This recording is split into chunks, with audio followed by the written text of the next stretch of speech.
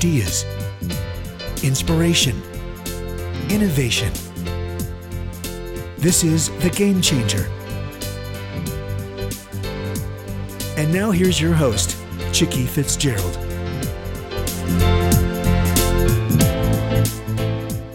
Good afternoon. This is Chicky Fitzgerald with the Game Changer Network. And I am so excited today because we are going to be talking about a topic that really should matter to everyone. It is the topic of leadership. And our guest today is the author of a book called The Only Leaders Worth Following: Why Some Leaders Succeed, Others Fail, and How the Quality of Our Lives Hang in the Balance. And Tim Spiker is our guest. Tim, that tagline, right? Our lives hanging in the balance. I can't wait to get to talk about that. But first, let's talk a little bit about you and who you are. Why don't you tell us your backstory? Sure. Thanks, Chicky, and really appreciate the opportunity to be here with you and with your audience. I think probably the best part to share around my backstory would be how I even got focused on leadership in the first place. And it started when I was waiting tables, getting ready to start grad school, and a fellow server invited me to an open house for a marketing company. And marketing was going to be part of my focus in grad school. I was also at a time in life when a free meal was very appealing. So I thought, I'm interested in marketing, free meal, I'm there. And so I went to the meeting, this open house, and there was just one seat left in the room when I got there, and I took that seat. It was right in the middle of the room. And that became a very pivotal part of the story, where that seat was, because about 3 minutes in, Chicky, I learned what an open house for a marketing company actually is. And if anybody else gets invited to an open house for a marketing company, you should probably ask more questions than I did. So that's the learning here. But it was actually a recruiting meeting for a network marketing organization. Oh, wow. Now, I've got nothing against MLMs. I got nothing against them. I just was personally not interested in selling water purifiers to my family and friends. Right. And so in that moment, I realized what was going on. I'm like, I've got a choice to make. I'm in the middle of the room. The room's pretty packed. Do I essentially disrupt the meeting unintentionally, but make a bit of a scene and get out? Right. Or do I stick it out at least until the break? And I decided that the polite path was the better path. So I thought I'll just stick it out until the break. And then something really important happened that literally changed the course of my life. And it wasn't because I changed my mind about selling water purifiers, but they started talking about what does it mean to be an employee. And this dark cloud of doom and gloom entered the room. And it was like weeping and gnashing of teeth. And it was an awful, terrible story. And at that moment, I just checked out. The person who was doing the presentation became like Charlie Brown's teacher to me. I didn't hear anything else they had to say. But I sat in that chair, crunched in the middle of that room, and I just thought, it doesn't have to be this way. It'd be like, imagine that I'm working for you, Chicky, and somebody says to me, what's it like to work for Chicky? And how come the answer isn't, you can't believe how much we're accomplishing. I can't believe how much I'm growing. I can't believe even how much it's positively impacting my family when I go home at the end of the night. How come that can be the answer. It just usually isn't. And so I did leave at the break, by the way. So if I need a water filter, you're not my guy. Yeah, I can't help you with that. I did grab a sandwich on the way out the door. So I got the food part. But as I walked out that night, I just became determined that I was going to begin to interview as many people as I had access to who had experience with leadership. I had some very underdeveloped ideas myself at the time. But as I visited with people, they were very gracious. And I would always end the interview, the discussion the same way. I'd say, who else should I talk to? And they would give me 2 or 3 names, and I would call up Jerome, and I'd say, Jerome, you don't know me. This is Tim Spiker, but Chicky Fitzgerald said I should give you a call, and I'm doing some research on leadership. And Jerome was like, oh, Chicky, yeah, sure. And people were so gracious to share their time. And that's how I got started 20 years ago into the space of leadership Amazing. and really have not stopped in those Mhm. discussions about what's great and what's terrible in leadership ever since then. Well, that is amazing. So how much of that made it into this book? Because obviously 20 years has passed. Yeah. Did you use the same methodology in getting current insights, or did you just tap into your experience in consulting in the field of leadership? Yeah, more that story got me started and ultimately opened the door to two really important things that are the makeup, the bulk of the book. One is a research project I got a chance to be a part of. Sometimes in life, we're just very fortunate to be in the right place at the right time. And I happened to be a part of a group that was taking a look at some very interesting research. And so kind of with a nod toward Hamilton, I was in the room where it happened. And I was really fortunate. And so the book begins with the research. But what fills out the rest of the book are taking that research to clients, watching them apply it, and sharing the stories that we see coming back. So that's, that initial qualitative research that I did in leadership ended up putting me in with the practice that originally did that research. It kind of launched me towards clients and client stories that I can share back now. Wow. Wow. Well, I would love to just dig in to the meat of the book. And, it would be really helpful for our listeners to understand that we all have preconceived notions about leadership. And so how do you get to that place where you understand what that gut feeling is about leadership and how it colors whether you're the one having to lead or you're being led, right? Yeah. Tell me about that. And then I want to work into talking about this who, not what principle that you have really built your practice on. I find that people have an inherent understanding of leadership that's usually more well-developed than they might initially realize. Mm-hmm. I have spent the last 20 years of my life studying leadership. I'm actually an engineer by education. So I'm an electrical engineer, but I can assure you that the world is a safer place because I am not a practicing engineer.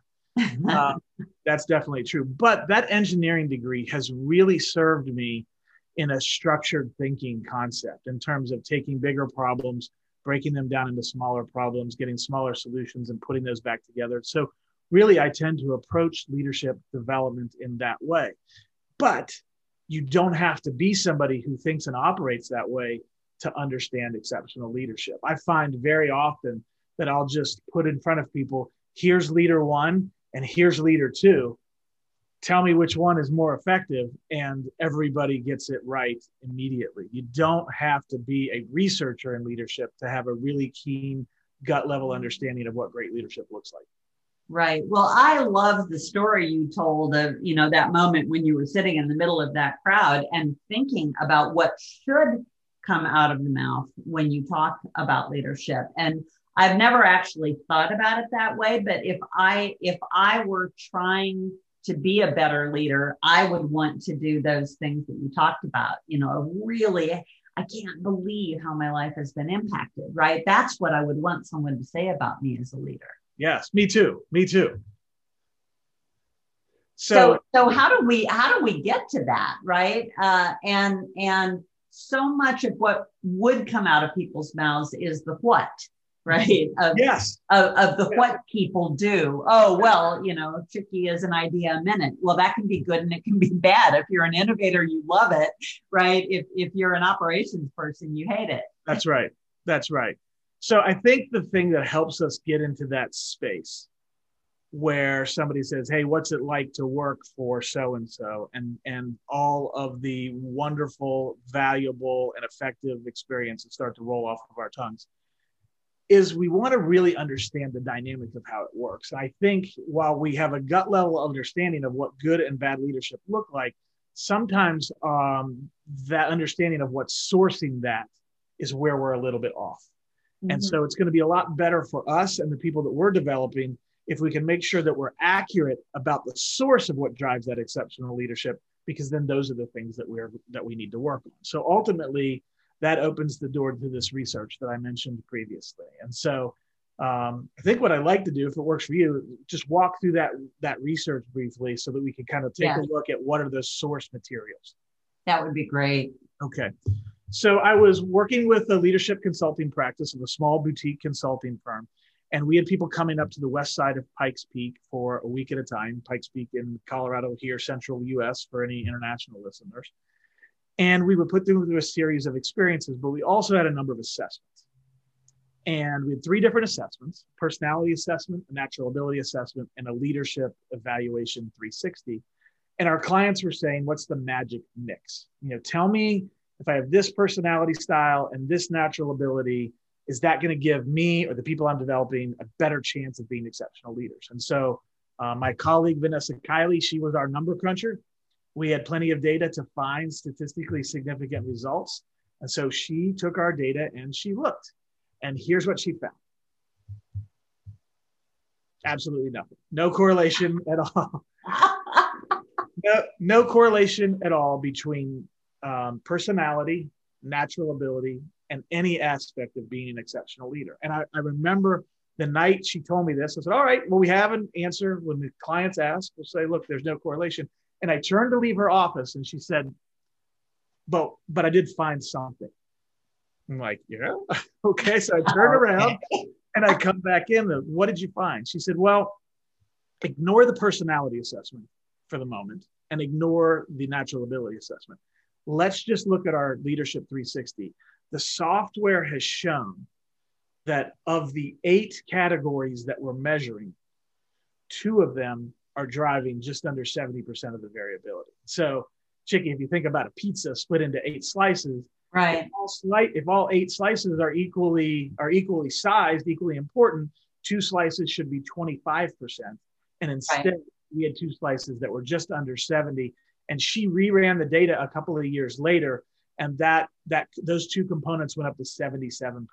And so what that means is not everything in the space of leadership is equally important. Some things, some aspects of leadership are more important than others. So fast forward, sometimes when you're right next to the elephant, it's kind of hard to see exactly what's going on. We knew there was something really important, but I had actually moved on to another organization.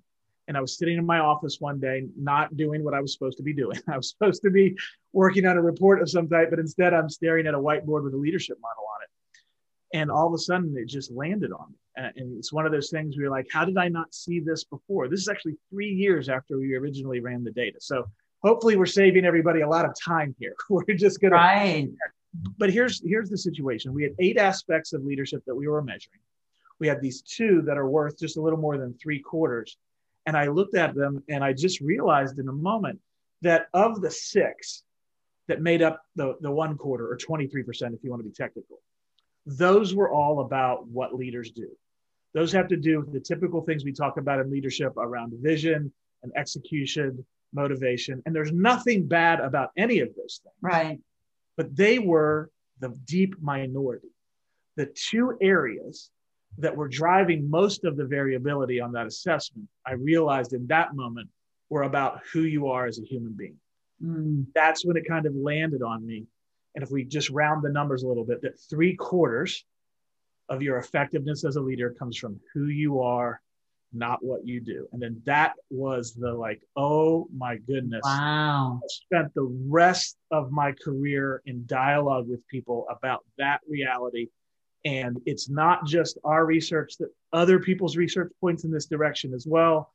And leader after leader after leader that I talk with find over and over again that this data points in an accurate direction. And so ultimately, we get to the question of what makes up who, and I'm sure we'll get to that. But the big story that we need to understand for ourselves and for our organizations, for the leaders that we're developing, is that 3/4 of leadership effectiveness is about who you are, not what you do, which means we need to be developing who we are.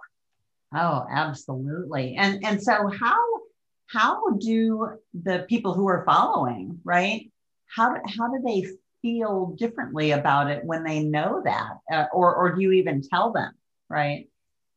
Because I've done those 360 assessments, and if it took your data person to, unpeel all of this, it wouldn't be intuitively obvious to the follower, right? That's the case. Yeah. One of my favorite questions to interact with anybody on, and in just about every talk that I give, this comes up, but that is, tell me about the best leader you've ever had the opportunity to personally work for. And when you step back from that question and just listen, you will find that what people talk about is who that person was as a human being. Right. Talk about them being generous with their time. They'll talk about them giving you opportunities before you were ready for them. Somebody who took a chance on them. Mm-hmm. And somebody might say, well, what does that have to do with who you are? Well, let me connect the dots here a little bit. People who are willing to take a chance on folks with less experience, but that they believe have a shot at pulling something off, those people are secure in who they are, because they understand if this doesn't work out, my life's probably not over. My career's probably not over. Right. Even if this horrible, awful thing happened and I actually didn't have a job anymore, I can go get another one. In other words, they're not so insecure about who they are that they aren't willing to put their own careers at risk a little bit by giving people opportunities, maybe even before they're ready. So you hear this generosity of spirit, generosity of teaching, generosity with opportunity, and you can dial all of these things back to who is that person as an individual. And what's really interesting in the midst of that, oftentimes when people talk about the best leaders they've ever followed, they talk about somebody who was willing to kick you in the pants once in a while when you needed to hear something hard. And there is such a deep appreciation for that. It wasn't all hugs and giggles all the time. It was, what happens in my life, in my development, when a leader has the courage to be straight up with me. Now, that doesn't mean that they're, bludgeoning me with a blunt object while they're doing it. It's a matter of, I got to hear the truth and it was shared with me out of genuine care for my career, my development, and where I'm heading next. So it's this wonderful combination of developmental feedback, but it's coming from somebody who I know is in my corner. Again, it gets back to who? Somebody has the courage to say the hard thing, but they're also showing up as somebody who's for others and not just for their own career. Right. And is this what you talked about, being inwardly sound? Well, it's the combination of both. So there's two aspects of who. What makes up the who of leadership? And you've mentioned one of them, inwardly sound, and the other one is others focused. Mm-hmm. And so when we see these things in combination in the leaders that we're following, we experience really exceptional growth, development, learning, the whole nine, accomplishment, performance. It drives us into really great things. And that's why 3/4 of a leader's effectiveness comes from those two areas, inwardly sound and others focused. Right. And so let's talk a little bit about trust and the role that trust plays in leadership, because, in my corporate life, I actually would have had a much easier time pointing out the bad leaders, right? And I'm sure I'm not alone. No, you're not. I grew up in companies that were, and at a time when business was command and control leadership, right? You do it because I say to do it, and just criticism laced in everything, right? And so that didn't build up a whole lot of trust. But I've got to believe, with what you just described, that trust has to play a big role in actually producing results, because I have to trust that you're not going to bludgeon me if I get it wrong. Right. I like that term, bludgeon. Yeah. Well, you're right. Trust plays such a critical role here. And I want to spin the issue of trust on its head just a little bit, because I think especially in the for-profit space, but in other spaces as well, I think we get this a little bit wrong, because there's a fair amount of discussion that floats around about the value of trust and what it produces in terms of organizational life. But I fear that we have many leaders who take that message and go out and they try to figure out how to build trust. And so, all right, great, we're going to put ping pong tables in the break room and we're going to go whitewater rafting. And look, I like ping pong and whitewater rafting. So I got nothing against that. And those are opportunities to bond. But what really is more important when it comes to the issue of trust, to me, is not doing all of these activities that are kind of unique and give us a shared experience. That's fine. What's even more important, though, I think, is the idea as a leader, am I being trustworthy? And so instead of thinking about building trust, I want to think about for myself, and I want to encourage other leaders to think about, how can I be a little bit more trustworthy today than I was yesterday? And ultimately, I think that can inform lots of ways in which we behave, in which we think, in which we communicate. So ultimately, let's come back to those two ideas of inwardly sound and others focused. If I'm inwardly sound, I'm not easily thrown off course. To put it in very almost blunt terms, I'm not crazy. I am somebody that you can count on. I'm somebody that's secure and stable enough in who I am that even as the world gets VUCA crazy, that you can count on me not to make rash decisions, not to be emotionally immature, even when the stakes are high. I'm a person who creates a sense of stability around me. That's an inwardly sound person. An others focused person is somebody who shows up now, and it's not all about them, really simply.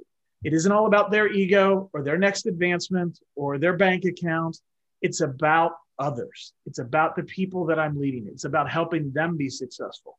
It's about not my ego. It's about them and caring for and developing them. And so when you combine these two things, inwardly sound and others focused, you are a person I can count on even when things are difficult. And you're showing up not for yourself, but for me. Those two things engender enormous amounts of trust. What they deem is that the leader is truly worthy, back to that word, of trust. They get my trust, and they should, because they're inwardly sound and others focused. And so the idea here is fine about the team building stuff. I have no problem with that. But what if we as leaders are taking steps to, what can I do today to be more inwardly sound? What can I do today to be more others focused? And we continually develop those aspects of who we are, because that is what will make us truly trustworthy. And trustworthiness is ultimately connected to engagement. And there's 300 studies across the entire globe over long periods of time that show the connection between engagement and performance. And that's why who you are actually ends up hitting the bottom line from a leadership perspective. Well, and I love that. So we talked about what people perceive about leadership, because you have to start with some baseline. What are some of the myths and misunderstandings that you uncovered about leadership as part of this whole exercise? One of them is we get a lot of, okay, fine, I see the research and it even matches up with my own stories, but can you really do anything about it? I mean, aren't we pretty much fully baked by the age of 30? Isn't this just kind of a true but useless exercise? And the answer is no, because ultimately, I think we're combining some thinking in a way that is logical but untrue. And so here's what I mean by that. Jean Piaget originally kind of brought to the world this idea of the formative years. But ultimately, that research didn't go much further. It didn't go deep into life. It didn't reveal enough. And so Piaget's work has become basically ubiquitous. Nobody argues with the idea of how we grow and develop in adolescence and young adulthood much more quickly than we do later on. But what people have then seen is some folks who are further along in life and career who are unwilling to do the work, who are unwilling to work on who they are. And they've reached this erroneous conclusion. And the erroneous conclusion is this: we can't grow and develop in meaningful ways in who we are past the age of 30. That's it. It's a sealed up deal. So along come Cheryl Armand and Theo Dawson, and they do a research study over the course of 14 years that shows just the opposite. It shows that we can, in fact, they had multiple people in their study that didn't even begin in the study until they were above the age of 55. And so what it showed is that we can grow and develop in who we are later in life. Armand and Dawson's work was based on Lawrence Kohlberg's from Harvard, and he had various levels of moral reasoning and development. He had the highest level. And what was really interesting in the research from Armand and Dawson is they didn't find anybody who reached that highest level of moral reasoning and development who was under the age of 35. And so what that suggests is something I think that when we think about it, it takes a little time in the saddle. We need a certain volume of experiences to really grow to the depth of who we can become. And so in the long run of all of that, what I say to people is ultimately, yes, it is hard work to grow and develop in who we are. There's no question. But as you move along in your career, you also have more influence. So when you move 5%, but you have exceptional influence, it actually has a much bigger impact on the organization because of all that influence you now carry. So it's very important that we continue to grow and develop in the core of who we are. And it is not a function, it's not a question, I should say, of can or can't. It is a question of will or won't. And so that opportunity is there for us. And I have too many anecdotes with clients that are all well above the age of 30, of truly growing and developing in who they are. I've seen it over time and time again to match up with that research that Armand and Dawson did. So that's the number one pushback or myth that people have around this, that we can't grow and develop later in life. We can. It's hard, but we can, and it makes a big difference when we do. Well, and I was going to go a little different direction from that, although I'm glad you said that, because it gives hope to those of us who grew up, again, with bad examples of leadership, and we didn't really see it. And in my case, I left corporate life maybe because of the quality of the leadership. Yeah. And I worked for some, there were some amazing people, spattered through that, but they weren't necessarily my boss. Right? Yeah. Yeah. And, but where I was going to go with that is, I am in my 60s, but I happen to have college age kids. In fact, my son goes to Charis Bible College in Woodland Park, sitting right at the base of the mountain you were talking about. And I look at him, he's 21, and then my daughter is just graduating with her master's from the University of Warsaw in Poland. And I look at what they have not been taught, okay? And this learning about being other focused, right? And really having the grounding, right? Of not being tossed by what's going on around you. In fact, last night we were sitting with my daughter and we were watching TV series called Cobra Kai. I don't know if you have seen it, but I'm familiar.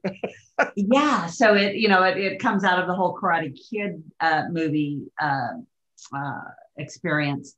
Yeah. But there is a scene where they're standing on a circular platform in a body of water, and they're trying to learn how to do the karate moves and how to mirror each other.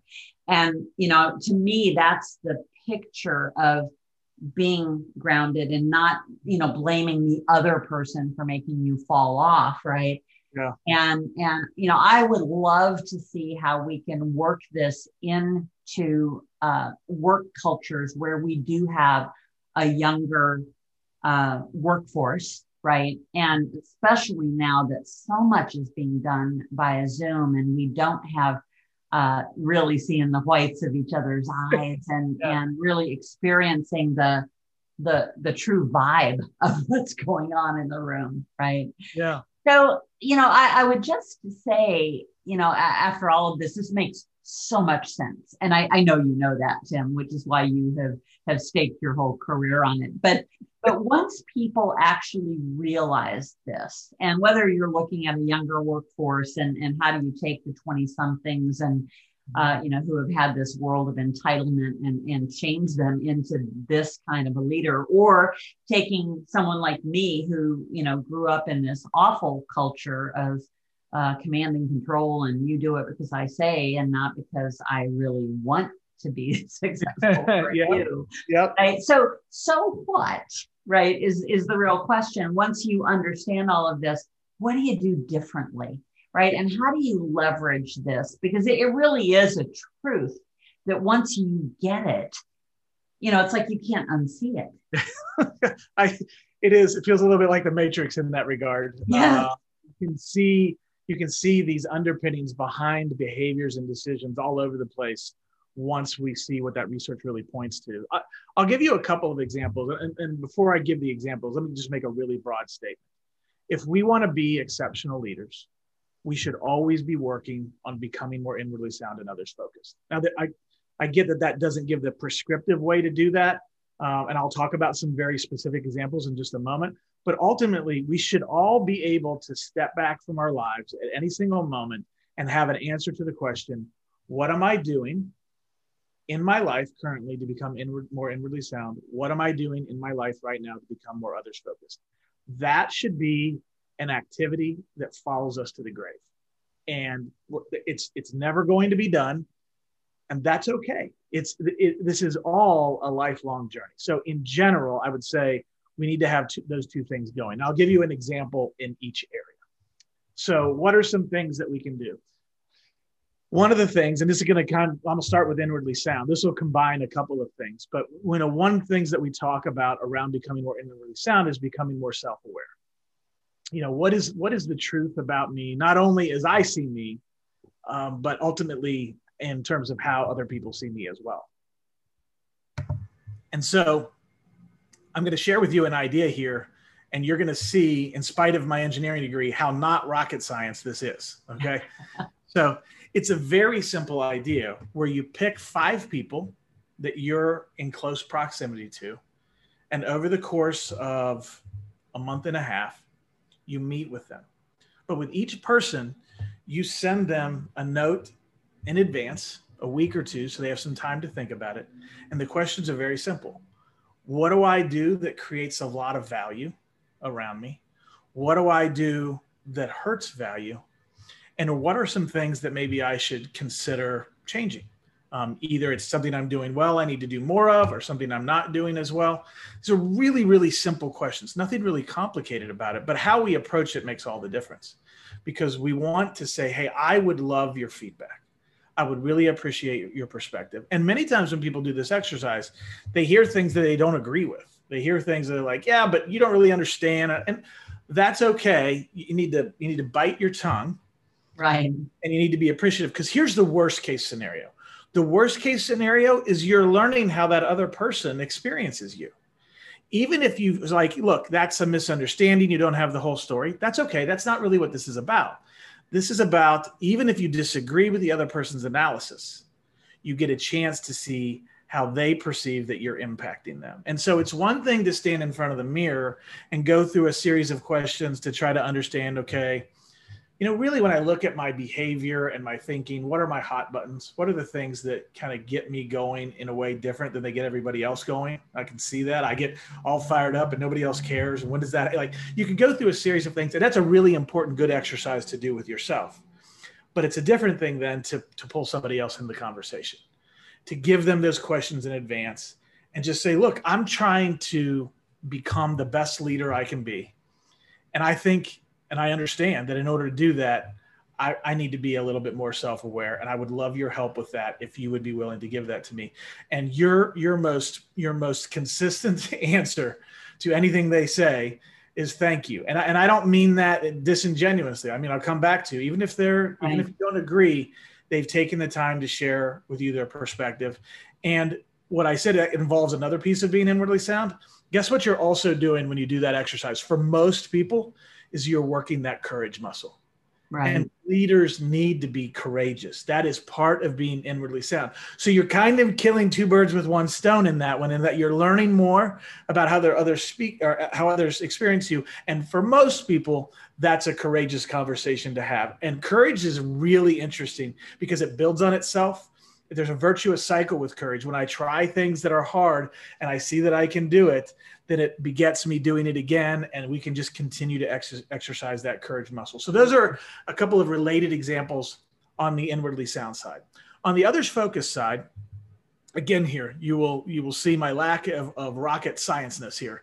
But ultimately, one aspect of being others focused is being curious. And when I say that, I'm talking about more than just intellectual curiosity. I'm talking about really being curious about other people, their ideas, their emotions, and their perspectives. And so it's got to be a very broad idea of curiosity. And one of the ideas that we share with our clients about working to become more curious is a very simple phrase. It was taught to me by Dr. Mary Shippey.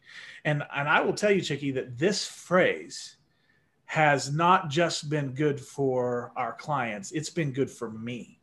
It's been good for my life. And I mean that life, like the whole thing, not just work, but at home. And it's a very, very simple phrase. And so what if we were to show up in our life and say, hey, for the next month, twice a day, for the whole month, I'm going to say, tell me more about that. Can you just tell me more about that? Watch what you learn after you thought you knew the story. And here's the other thing. This is why it impacts leadership. Leaders are forever saying, I don't have complete information. I have to make decisions without.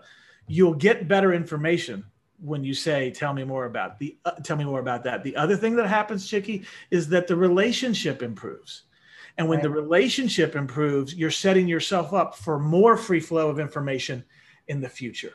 And so it can't be a hollow, tell me more about that. It has to be genuine, right? Tell me more about that. And you talk, I'm not really going to listen. Like, no. It means really, I'm present. I'm dialed in. I'm continuing to ask follow-ups. I am genuinely curious about your perspective, your thoughts, your beliefs on this. Right. Tell me more about that. Is an incredible weapon for helping us become, because I think what you find when you do that, you actually over time become more curious. Curiosity becomes more a part of your own personality when you do something that on a regular basis. So those are a couple of examples. Right. And I love that one. I actually interviewed a woman, her name is Michael Sherlock, who wrote the book, Tell Me More. And when I interviewed her, I knew that would be life-changing for me, because I have that bad habit of I'm 5 steps ahead as someone's talking, and I'm not doing as much listening, and that is such an active skill tool that it really is very, very powerful. I think it is. I think there is I think there's something that goes on inside of us when we get consistent with that even goes deeper than the skill of asking the question. Mm-hmm. I think once that we get a little taste of the things that we didn't know and what the relationship begins to feel like when we show up genuinely curious, there's something I think that begins to transform on inside of us. It doesn't happen in a day, but if we do it over and over again, we move towards just an inherent greater level of curiosity, which is really in that whole who, not what principle. That's what we're really after. Not just the words of curiosity or this idea of tell me more about that, but ultimately now I'm showing up just naturally a more curious leader, which ultimately makes me more effective. So yeah, I'm a big, Dr. Shippey changed my life forever when she taught me that simple little phrase. Well, that's amazing. So we have been talking today to Tim Spiker, who is the author of The Only Leaders Worth Following. And the tagline of the book is Why Some Leaders Succeed, Others Fail, and How the Quality of Our Lives Hangs in the Balance. Tim, how can folks follow you and learn more about this methodology, aside from simply ordering the book, which they should do? Thanks. Yeah, the easiest way to find us is just to go to the website beworthfollowing.com. And there you'll have an opportunity to sign up to be on our email list and all those normal things that organizations. But we have a little bit of a special giveaway because we have a little code box there. So before I tell you what the giveaway is, Chicky, you get to decide the word that goes in the code box. So what do you want the word to be? The game changer. Okay. So if you put game changer, or did you want the game changer or game changer? No, game changers. We'll give it either way. How's that? So if you put game changer in the box at beworthfollowing.com, our offer is to give anybody who's listening as a thank you to listening to the podcast, a half an hour of free consultation, any leadership topic that you want to dive in on, either for you or for your organization. We're happy to do that as we kind of take this research forward so people know about it. So if you put game changer in there, we'll be more than happy to spend a little time with you free of charge. Perfect. Well, Tim, thank you so much. You've been listening to The Game Changer. Ideas, inspiration, innovation with Chickie Fitzgerald.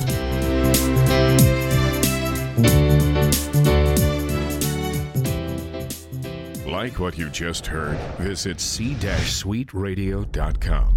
C-Suite Radio, turning the volume up on business.